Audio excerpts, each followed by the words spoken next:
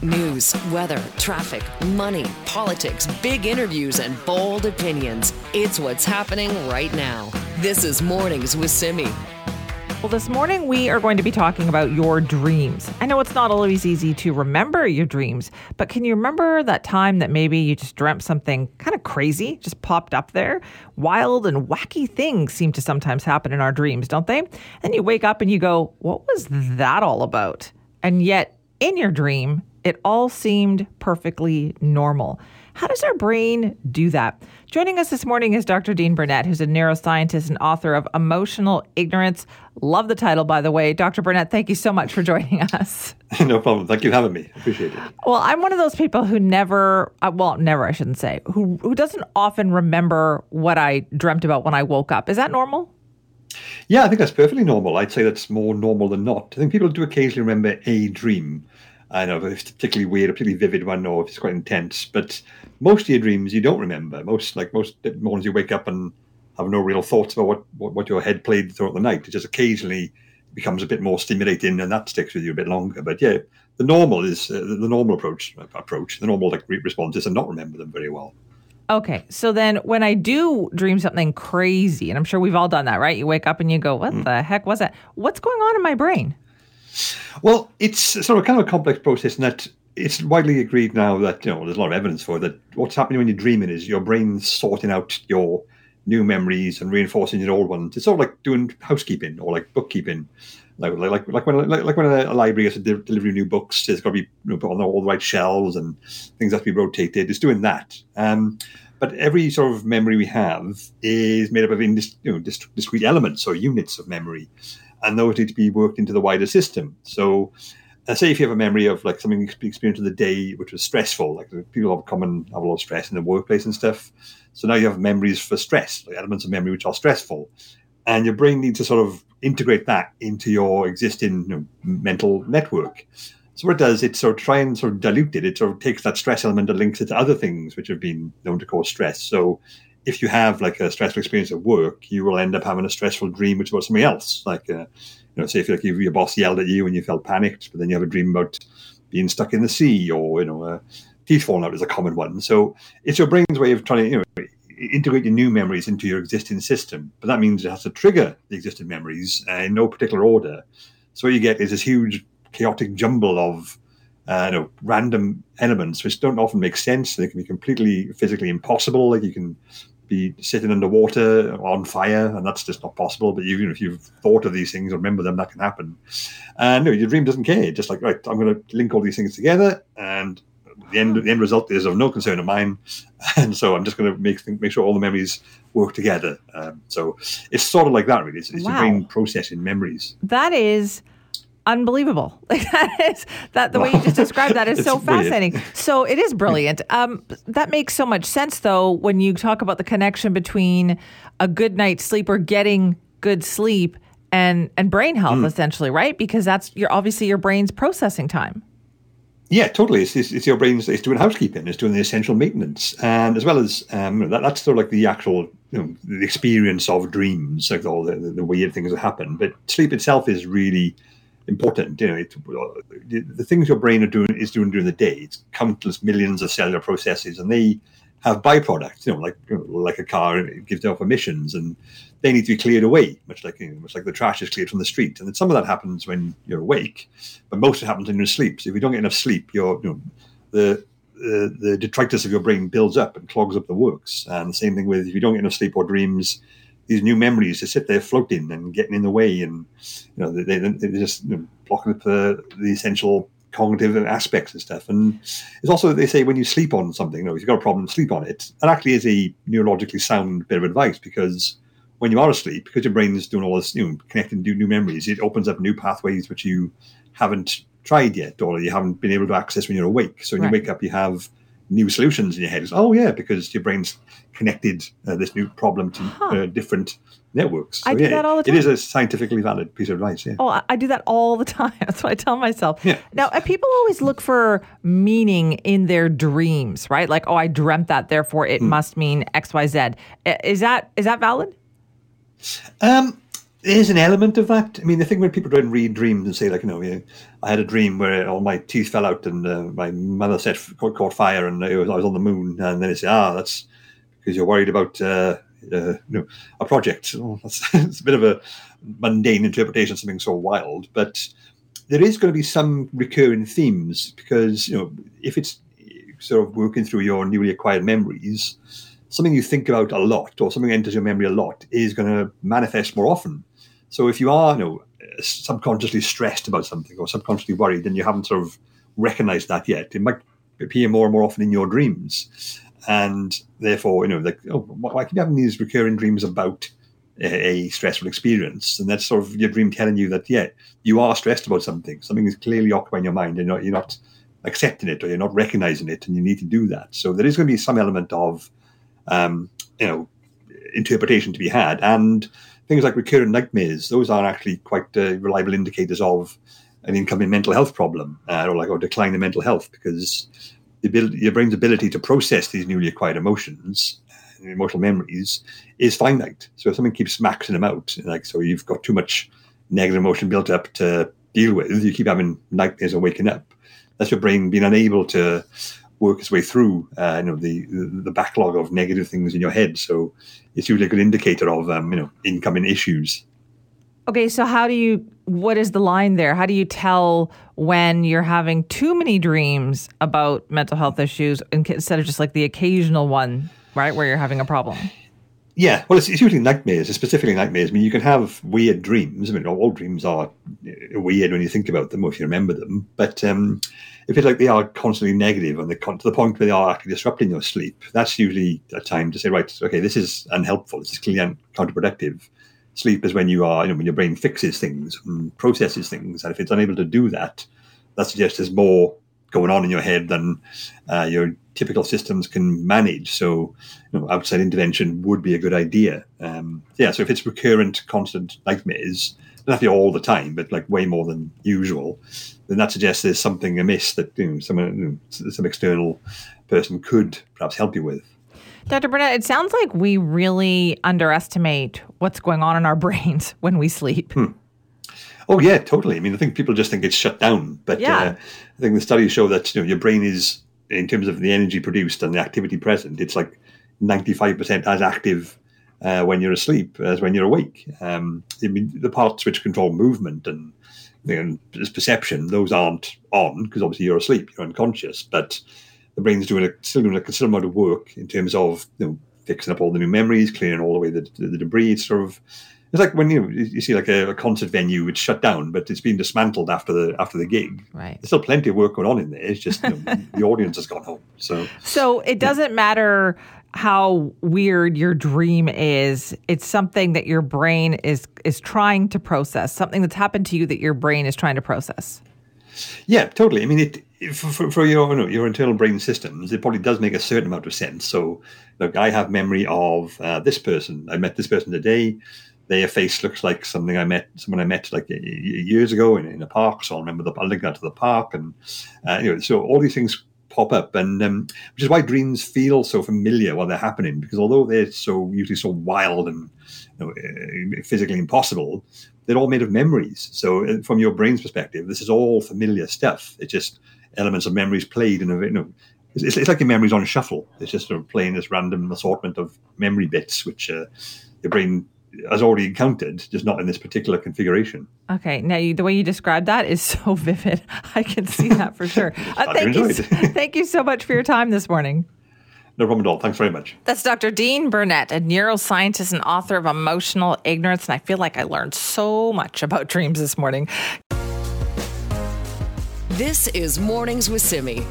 Right now, we're going to talk about a foreign agent influence registry. Now, advocates say this is the way to combat the impact of foreign influence in our democracy, that it would require individuals to declare their relationships with foreign governments, businesses. Now, the federal Liberal government says it is considering such a registry because of the concerns of foreign influence in our elections.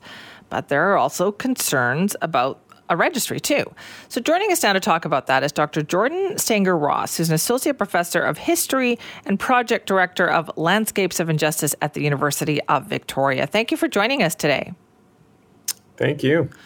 So what goes through your mind when you think about the idea of a foreign agent registry in Canada? Well, I've been working for the last 10 years on the history of the 1940s in Canada and the registration, uprooting, internment, dispossession, and exile of Japanese Canadians. And when I first saw in early March news of the registry, and then as I've observed political pressure on the Liberals to introduce such a registry in Canada, for me, there was at least concern that such a mechanism could lead us down a path that is too reminiscent for me of 1940s Canada. In what way? What do you mean? I think the core mistake of the 1940s was to misdirect concern about foreign conflict, genuine concern about a country with which we were at war, to misdirect that concern toward Canadians. And in reading the information circulated by the Ministry of Public Safety about this potential register, I see a similar move to target Canadians in a misdirection of concern about a foreign power. And of course, there's in both cases a community in Canada, Japanese Canadians and Chinese Canadians in the present case, long-standing multi-generational communities that I fear in the 1940s did, and that I fear in the present or future could suffer as a result of those misdirections of policy. Okay, so what is the difference then, Dr. Stanger-Ross, between that idea and say what they're doing in other countries like Australia, where they do have a registry such as this? And there's been some concern that registry has helped to stoke anti-Chinese Australian sentiment in Australia. Let's remember that the 1940s was also a time when Australia registered, interned, and exiled Japanese Australians. The 1940s was a time when the United States did the same. So looking around at allied countries and saying, well, they're doing the same thing isn't sufficient, I don't think, to justify a policy or to allay concerns about it. I mean, that exactly perhaps the mistake of the 1940s in some ways was to follow an international policy trend among our allies to the detriment of Canadians. So let's have a careful look at the proposals themselves in Canada, rather than merely looking around and saying, oh, well, there's a registry in Australia, there's a registry in the United States. What's actually being proposed? And in the materials that are circulated for public consultation, the example of malign influence is an academic who has a conversation with a foreign principal, which is a concept that's very vaguely defined, and then expresses views that are deemed to be supportive of enemy interests or of foreign interests. That notion that a conversation with someone who is deemed to represent foreign interests could then mean that a Canadian's views on the topic, publicly expressed or expressed in an op-ed or on a radio show like this, that those views could be criminally culpable, that's very concerning to me and doesn't seem to get at the issues that Canadians are concerned about. Okay, but is that what the registry is saying, though? The registry isn't necessarily saying that it would make those actions criminal.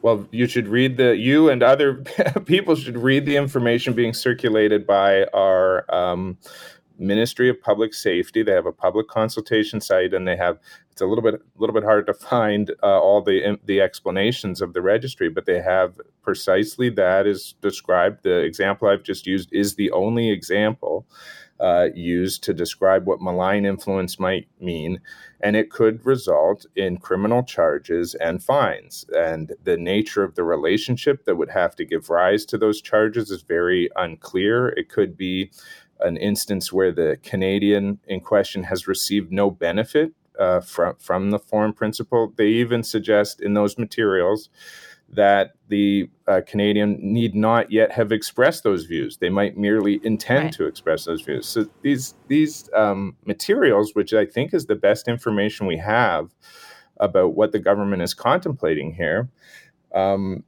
should be of real concern to us. Okay, so is that the key then, do you think? That obviously, maybe perhaps the general public has one vision of it, but the actual nitty-gritty of what is being proposed here is something that goes beyond that. So is it all about how this is written and what we actually plan to do with it? I think that starting down a path that would target Canadians and people in Canada probably won't answer the challenges that we face. And I expect that, unfortunately, our sense of conflict, or indeed our conflict and international tensions with China, are likely to worsen and, over the coming years rather than, rapidly improve. So I think starting down a route of policy that takes aim at Canadians for views they might have, or views they might express, or supposed relationships they have, I think that's just not the direction. So I think it's the nitty gritty, but it's also just that kind of targeting of the policy. Is there must be some ways, and I'm not expert in this, of aiming those policies directly at China or directly at government agents who contribute to campaigns, or the targeting Canadians for having relationships with or views that are sympathetic to foreign principles or foreign interests, whatever those terms are meant to mean. I just think, and asking Canadians to register those arrangements or relationships that we might have with people who live outside of Canada, I think that whole direction of policy is misguided. Right, because you're talking about having a relationship, but where is the proof that something has actually been done that is wrong? Sure, and even if I have a relationship with a foreign official, let's say, and many academics and many Canadians, of course, have relationships. Students come from abroad and so on, and journalists work with people abroad, and we may share views with those people. We may in fact be sympathetic to the interests of a foreign country. None of that should be at all within the scope, I don't think, of criminal concern. Right. What is, though? So, I guess I wonder then, what is the way to do this that would allay some Canadians' concerns? Well, that I don't know. I don't know. That's beyond my scope of expertise. But when you float a registry of this kind that's so reminiscent of those, there was this concern in the 1940s to register and to keep track of people in Canada, Canadians, many of them having lived in Canada for generations, been born in Canada, who supposedly represented the interests of Japan, and that impulse in policy was profoundly misguided and led to some of the worst mistakes of Canadian policy and legal history, in my view. And so I don't know how you conduct international conflict with China if that's what our government is doing.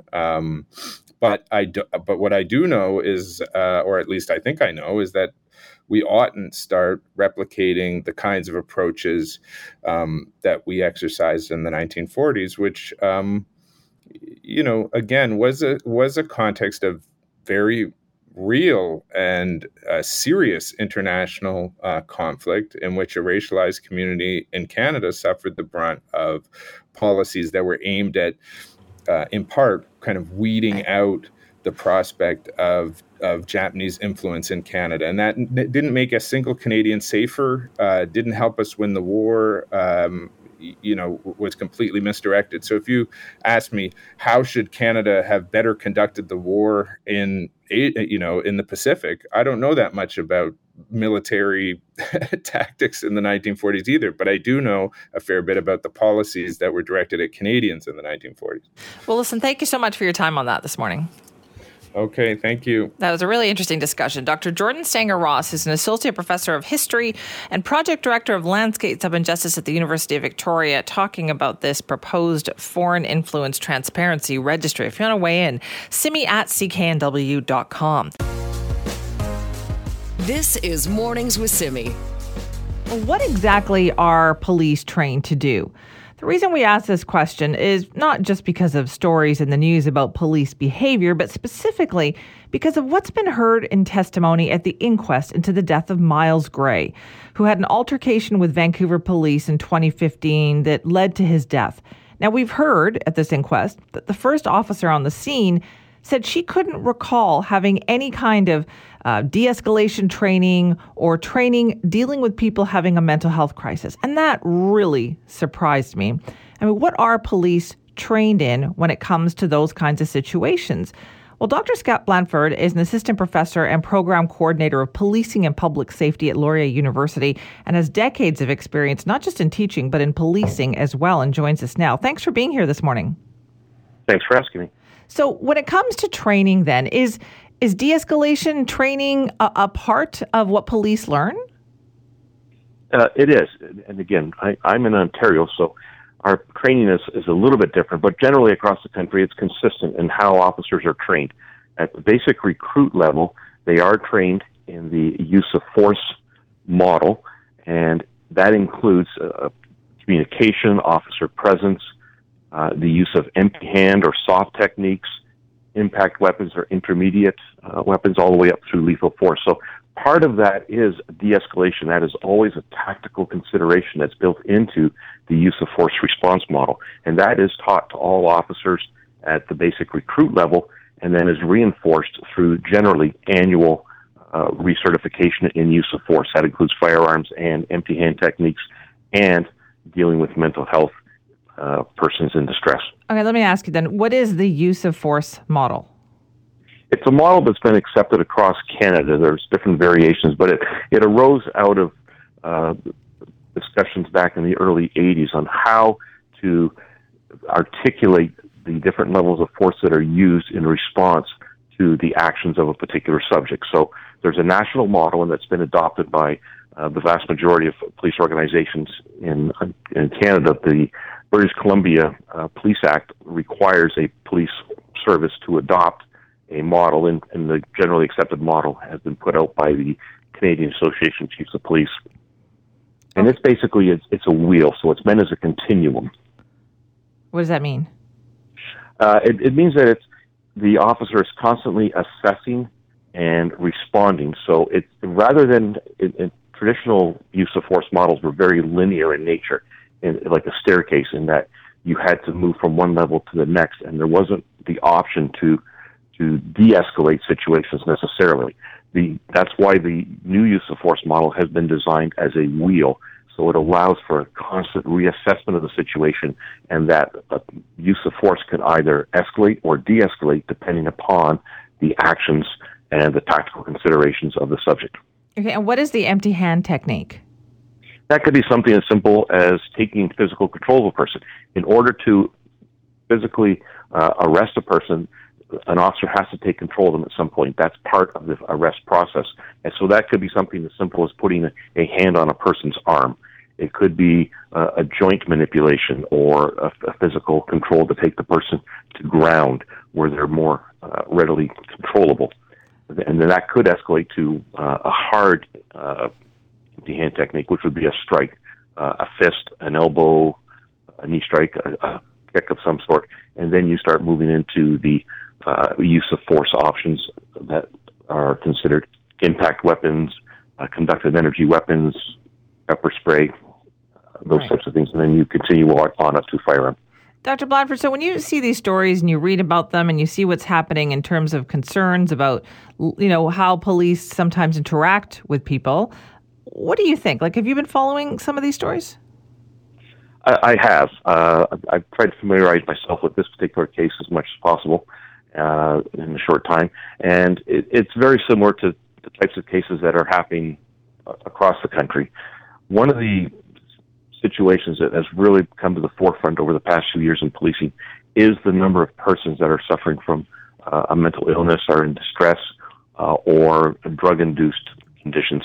And it creates a real challenge for police because in many cases, police are trained to address an immediate issue. They're not trained to be mental health workers. And the expectation that an officer can arrive on scene and immediately determine whether a person is suffering from a mental illness, whether it's drug-induced, just a rage issue. It's very challenging, and quite often they have to deal with the immediate threat to public safety first. Then they can address the mental health issue if it's an underlying condition. So there's a lot happening, and these situations are very dynamic, they're very fluid, and they happen very quickly. Okay, so is it clear or not, though, that perhaps officers really need more training on this, given that we are hearing in police forces right across the country that they are dealing with these kinds of cases, with mental health cases? Well, training is never a bad thing. It's always good to increase the knowledge, the awareness, and the competencies of officers on the street. But in order to train them to that high level that seems to be expected of officers is somewhat unrealistic when you consider all the other issues that they have to receive training on as well. I think there needs to be a more synergistic approach. The social safety net seems to have collapsed with the deinstitutionalization that happened in the early 90s, the lack of resources available for social programs and mental health programs. So there needs to be a more concentrated, synergistic approach and not having it fall upon police. The problem is at 3 o'clock in the morning, when you have someone who is suffering from that type of situation, it's the police that respond, and there's quite often no other resources available. So police are unfortunately thrust into that position and respond the best they can, but the reality is that they're not trained to that high level as a mental health worker would be. Okay, so then what do we do then in these situations? So if somebody is clearly having an episode like what we have been hearing about, the call is to 911. The call is to police. How can we train the situation so that we respond differently? Well, the training can consist of a number of different layers. The first one is teaching the officer to recognize when that person is in distress and the ability to discern whether it's alcohol-induced, whether it's mental health-induced, or, again, it's just a fit of rage. So the first component is being able to determine the underlying cause, and that requires training and recognition skills. Then the skills in de-escalation or understanding what a person suffering from mental illness is going through and how to respond to that is different. In many cases, dealing with a regular person, the officer presence, the threat of the use of force is often enough to gain compliance. But when a person is not rationally thinking through these situations, those are often triggering mechanisms for those people, and they need to be approached in a different manner. Okay, so then Dr. Blanford, what do you think the public should keep in mind when we are hearing and reading and watching these stories? Well, quite often they don't have the whole picture. That's the first case, and my understanding from this particular case is that there were no independent witnesses to the actual incident. So first off, you have to look at everything and understand that you do not have all the facts. The other point is that the use of force is dependent upon the officer's perception of the threat to themselves and to other members of the public. So each officer will respond differently. In this case, with a number of officers, one option is always to contain the person and allow them to work through the situation while additional resources, which need to be funded and included as part of the mental health response. Many organizations across the country are looking towards critical incident teams, CITs they call them, working with officers, and those are specifically trained mental health experts and practitioners that are able to respond on scene with the officers. So there needs to be greater funding and greater integration of these types of services into the police response to persons with mental illness. Dr. Blanford, thank you so much for talking to us this morning. Thank you. This is Mornings with Simi. There's a lot of industries out there that are having labor shortages. For instance, let's just take the area of doctors, right? And then we hear about, well, why can't we get more internationally trained doctors to come here, use their credentials, and work here, or nurses, or any other type of industry, actually, where you've got people who are perhaps trained elsewhere and they want to come here and work. Well, actually, internationally trained professionals are now being invited to share their views on the foreign credential recognition process in BC. Let's learn more about this. Andrew Mercier is a Minister of State for Workforce Development and joins us now to talk about this. Thank you for joining us. Well, thanks for having me, Simi. So what is this effort all about? Yeah, so what we're doing right now is we're seeking input on how to make the foreign credential recognition process across the board fairer and more transparent for internationally trained professionals. And, like across our province and across our economy, we have jobs that are sitting empty, and we have folks with, skills that are universal, and knowledge that is universal, but credentials that are foreign, sitting working in low-wage jobs. And what we need to do is we need to identify where those log jams are, where the unnecessary barriers in the process are, and address and remove them. So we're going to be bringing forward legislation to do that, to reform the foreign credential assessment process. But to do that, and to do that properly, we need to hear from internationally trained professionals, and we need to hear from members of the public about their experience with the system. So we've launched a survey that's open until May 26th, and you can go to it at engage.gov.bc.ca/GovTogetherBC. That's GOV Together BC. And give us your feedback, because we need that. We need that input and we need that experience so that we can make sure that we've got the most fair and the most transparent foreign credential recognition process possible. Okay, so what kind of industries are we talking about here? Is it anybody with any kind of foreign credentials? Yeah, so what we're looking at is the regulated professions. So across British Columbia, we have 50 professional regulators and over 200 regulated professions. So everything from engineers to nurses. And we've started the work already in the healthcare sector. Adrian Dix has started that with the Health Professions and Occupations Act. And we're building that out across the board. So if you have a professional certification, from veterinarian to architect, we want to hear from you and we want your input in this process. Okay, so is this about kind of cutting red tape? And we know that there is a shortage of veterinarians and other industries. So how soon could we expect that to change? Yeah, so what we want to do, and this is a pressing problem. It's a problem economically, but it's also a problem of basic fairness. And our intention is to bring legislation forward this fall. But before we begin drafting that legislation, we need to make sure that we're speaking to people so that we do it right. Okay, so then what is that process like? Easy? Just a survey? Yeah, so right now we're doing a survey. I've been sitting down and speaking to professional regulators and also to groups of internationally trained professionals. And anecdotally right now, hearing the stories of folks who have, in some cases, given up trying to go through the process and are working as construction painters or have gone to do laboring jobs just because of the timeline. So what we need to know is we need to know exactly where those pressure points are across the board. And so the survey is going to be an absolutely critical part of that. All right, we'll see what happens. Thank you so much for your time.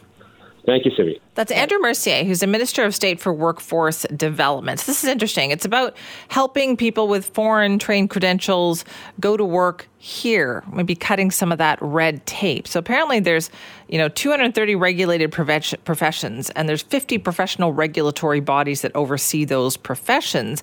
And internationally trained professionals have to have their qualifications kind of recognized. They have to be certified, registered, or licensed to work in their chosen profession, but it can be so cumbersome, right? How many times have we heard that? So is this survey the first step towards cutting some of that red tape? I would love to hear your story on this if you have one. This is Mornings with Simi. It was a good time to check in on the childcare situation here. There's that childcare fee reduction initiative here in BC that is supposed to help reduce the cost of childcare for parents. And what happens is that childcare providers apply for it, they receive it. It's like a subsidy. They put it towards the fees that parents pay. Problem is, there is a backlog of contracts at the Ministry of Children and Family Development, and so they're not being processed, so the fees aren't coming through. This was supposed to be taken care of. We talked to the minister responsible that, it was going to be a delay of a few weeks, but What is still going on out there? Well, Brittany Newber joins us now, the owner of Busy Bees Daycare. Brittany, thanks for being with us. Thanks so much for having me again. So where are you in this process now? So basically, we spoke a month ago, and most childcare centers were still waiting for approval. I actually was asking for an increase, as I had mentioned. I deferred my increase by a month so that I would be approved for April, well, temporarily approved, just so my parents wouldn't incur any extra costs. And then I was then doing a new contract come May, and unfortunately, I am still waiting for the approval. So I'm in limbo right now. What does that mean for the parents then who use your daycare? So unfortunately, if the approval doesn't come in before May, then that means that the money that the government would have been covering actually has to be covered by parents, which is a huge chunk for parents to all of a sudden have to come up with. Right. So you talked about how yours was a little bit different because you were looking for the increase, right? Brittany, what has the reaction been like from your parents? Honestly, they're not happy. It's kind of an ongoing joke of it's up in the air. It's when the government decides to do it. But it is a huge inconvenience, and it's putting a lot of parents in a worrisome state because they don't know if they're going to be having to pay this extra money or if they are not. So, right. So are you losing anybody as a result of this? I am luckily not losing anybody, but, I'm just an in-home daycare. There are a lot of big centers out there who have still not been approved for April. So they have gone without April fees and potentially will be going out without May fees as well. So that is a huge hit. They have their rent to pay. They have their staff to pay. So it's a lot bigger of a hit for them. So okay. So then when you try to get in touch with the ministry, where is this process at? Unfortunately, it is exactly the same as it was a month ago when I spoke to you. Trying to get a hold of them is nearly impossible. You call in and you're either just booted off completely and hung up on because it's too busy, or you're on hold for hours upon hours. And their operation hours are 8:30 to 4:30, whereas most daycares run from 7 till 6 p.m. So all of us childcare providers are having to call in during working hours, which is an impossible task. So, okay, are you hearing about this from other child care centers? Is this like a similar situation? Yes, very much so. I am a part of a childcare group, and there's very few people who have been approved with what they've asked for. I would say most of the child care centers out there that have applied with any form of increase, whether it be less than 3%, or a little above 3%, have either been temporarily approved because they've moved to their increased date or have not been approved at all yet. Okay, so have you thought about approaching this differently? Like, for instance, maybe putting off the increase again to try to get this? Unfortunately, there are people who just can't do that. As of right now, running a huge childcare facility is a very expensive thing. So people aren't able to put off the increase again because they aren't even able to afford the bills that they do have right now, as well as pay their staff. So it's not really a want, it's more of a need. Okay, now we were told by the minister that, this was a blip. It was a couple weeks. They were sorting it out. So what you're telling us now, Brittany, is that nothing has changed in the, 6 weeks since we last talked to you? Nothing has changed. And even for those lucky ones who have been approved, there has been nothing but issues with receiving those funds as well. So it's, the same as what it was, but almost worse. Oh, okay. Now, I was talking to someone recently at a social event that I was at, somebody who works in your industry. They have childcare centers, and they were talking about the incredible challenge of keeping employees. That one of the reasons why they need to increase fees is because of those salaries, because the demand is so great that essentially workers at childcare centers are so in demand, they can go anywhere they want to right now and get a raise. Has that been your experience? 100%. ECE shortage, infant toddler shortage. It is so bad right now that keeping a staff member, you have to be willing to pay above and beyond. And I mean, to be honest, this field of work is a lot. You work 8-hour, 9-hour shifts. You're working with anywhere from 4 to 8 children per one staff member. That's a lot. It is draining, and we want to show our appreciation for our staff members. But in order to be able to actually afford that, we need to be able to charge a proper amount. What would you say is the average hourly salary right now that you're paying? Well, it does vary depending on city, depending on certificates. But there is also the wage enhancement that was mentioned by the minister, which has been fabulous. It is, a $4 increase per ECE. The problem is at this point in time, a lot of centers are having to hire people who don't have their ECE to work with the ECEs and infant toddlers because they can't find the staff. So in order to stay open, they need to find other credentials to work, and they don't qualify for that fee increase, which means you're then paying that much more. So what I hear, Brittany, is that this is an industry that clearly is growing in leaps and bounds, right? Are these, do you think, growing pains, or are these going to be systemic problems? Oh, I would like to think and hope that it would be growing pains, but I'm kind of leaning towards the other direction right now, honestly. Okay, so what's going to happen next for you in your business? Well, I was hoping to open a center. I was hoping to grow in size, but due to, I was looking at spaces, I was hoping to hire some staff, but that has kind of been put out to the side because I'm not able to find staff. And especially with this whole funding debacle, I just don't know if I can handle that with a higher number of families and them being out this money. So you're just putting everything on hold for now? Yeah. I'm just going to pause and maybe readdress it later on. And do you think that's what other childcare centers are doing too, saying, oh, but let's just wait and see what happens here? 100%. There's also an incredible amount of amazing staff leaving the industry completely. They are leaving childcare and going and finding another career because it's just not working. Wow. All right, Brittany, thanks so much for the update on that. No problem. Thanks so much for having me. This is Mornings with Simi. Headline in the Washington Post that sent quite a few rumbles across Canada in the last 24 hours, particularly in Ottawa. It's a leaked secret Pentagon assessment obtained by that newspaper that says Prime Minister Justin Trudeau told NATO officials that Canada will never meet NATO's defense spending target, and that at times Canada has been pressured by other NATO countries to even keep up on its military commitments.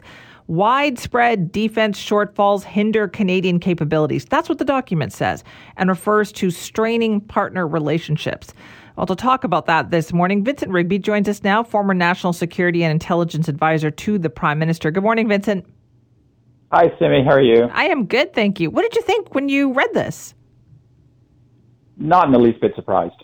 I think it's the worst-kept secret in NATO that allies are a little bit discouraged by Canadian defense spending and what Canada is able to bring to the table right now in terms of military capabilities. So not a great shocker. Does this do anything in Ottawa, though, do you think? Does it wake Canada up? Does it embarrass us? Well, it's been a long-standing issue. And so we have been at the bottom of NATO rankings when it comes to defense expenditures as a percentage of GDP for a long, long time. So we've been living with this and having these ongoing conversations within NATO and outside of NATO with other allies in the Indo-Pacific region, for example. But will it do anything at the end of the day? I mean, you saw the Prime Minister's response, which was effectively, we do our share in NATO. We're a reliable partner. Minister Anand has said that we have made some equipment purchases recently. Defense spending is going up. That's all true, without a doubt. I think we have made some progress in the last number of months in particular with respect to spending on NORAD, finally purchasing the F-35 fighter aircraft after a long time. But the real question is it enough given the state of the world? And I've been on your show many times, and I've said that the state of the world is pretty poor right now. I think we're facing an international security environment unlike any that we've faced since the end of the Second World War. I'm not sure that Canada is ready to step up if things go really, really badly in Europe or in the Indo-Pacific region. I guess what I also found interesting in this is that it says that really this isn't going to change because of public sentiment, like barring a change of public sentiment. So is it really that? Is it that the Canadian public is not that keen on doing this? Well, I think that's always part of it. I mean, is there Are there votes in increasing the defense budget? And we don't have an election that far away in all likelihood. So we probably missed an opportunity, given that the budget just came out a little while ago and there is no defense spending to speak of there. So yes, there's a defense update going on right now. Apparently they're trying desperately to finish it, but will there be more money at the end of that rainbow? I'm not sure. And do Canadians want it? I mean, I've always said that, listen, it's up to the government to explain to Canadians the state of the world and what the threat is out there and what the government needs to do. Don't wait for Canadians to tell the government that the world is really unpredictable and unstable and you should be doing something. Government has to lead in this regard, and we're not having enough of a public debate about it, in my view. Have we ever? Probably not. I think it's been a long time. Again, I've said this on your show. We haven't had a defense. We've had a defense review, but we haven't had a foreign policy review or a national security policy review in a long, long time. And some of the consultations as part of defense reviews have perhaps not been as extensive as they could have been. But I've said on many occasions we need to have a broad discussion in Canada with Canadians about national security writ large, because I honestly believe that we're in a national security crisis right now. It's not just about defense, it's about broader security and intelligence issues that I've talked to you about before. We need to have a very holistic, comprehensive discussion about how we're going to respond to these threats. Because if things get really bad in Europe, if the war escalates beyond the Ukraine, if the U.S. and China go toe-to-toe over Taiwan, what is Canada going to be able to do? And I would say right at this point in time, not a lot in terms of hard military capabilities to support NATO or to support the U.S. in the Indo-Pacific region. So it's a debate that has to happen. It has to happen soon. Right, but you mentioned having an election there. I can't think of any election that we have had where the idea of defense spending and spending more has been kind of widely talked about, has become a campaign issue. Does that even happen in Canada? I think that one of the few times it's happened is when the Prime Minister ran his first campaign back in 2015, and you may recall that there was a good foreign policy debate, and the Prime Minister did extremely well in that foreign policy debate. But the last two elections, it's barely been a blip, and I think in most other elections, it's barely been a blip. So I think it's time, and again, it's driven by the environment in which we live. There are just so many threats out there right now. We've not seen anything like this, as I say, in 75 years. And so we can't bury our head in the sand anymore. And listen, it's not about percentages of GDP. I've always found this whole notion of 2%, it's kind of an arbitrary figure at the end of the day. It's also a function of how well your economy is doing. So we have increased defense spending, but our economy has been doing reasonably well, all things considered, post-pandemic. So you can actually increase your defense spending, but as a percentage of GDP, it goes down. But it still begs the question, are you doing enough? And right now, even if we're the sixth largest spender in NATO, for me, the metric is if something really bad were to happen in the world right now, what would we be able to deploy? And I just don't think it's there. So we can do more. We can definitely do more, and we should be discussing it. We should, and I wonder if Canadians have the appetite for us to do more, though. And in the end, is any Canadian government, regardless of party, going to commit that when you know that, well, the Americans are they're not going to want to have anything happen in their backyard anyway? Well, this is always the issue, right? And it's a perennial issue in Canada. Guns and butter, the old debate, and there are so many other issues out there right now for Canada, post-pandemic, the state of the economy, healthcare, housing, you name it, right? I mean, the list is very, very, very long. So where do you place national security? Virtually every government comes to power saying their primordial responsibility towards Canadian is the security of our people. So again, given where we are right now in the history of the world and what's happening geopolitically as well, ask yourself that question. Yes, healthcare is incredibly important. All these other social and economic issues are incredibly important. But if you don't take care of your security, all of those are ultimately at risk. Your economic prosperity, your democratic values, and the hard security of people, the safety and security of people. All of those are put at risk if you don't at least pay some attention to national security. And I'm not saying the government has ignored it completely. That's not the case. They have done stuff, but it tends to be a little bit here, a little bit there, a spending announcement, and it's piecemeal. It's piecemeal at the end of the day. Where's the big strategy to get out of this mess? Right. That is the question. All right, Vincent, thanks so much for the discussion. My pleasure as always.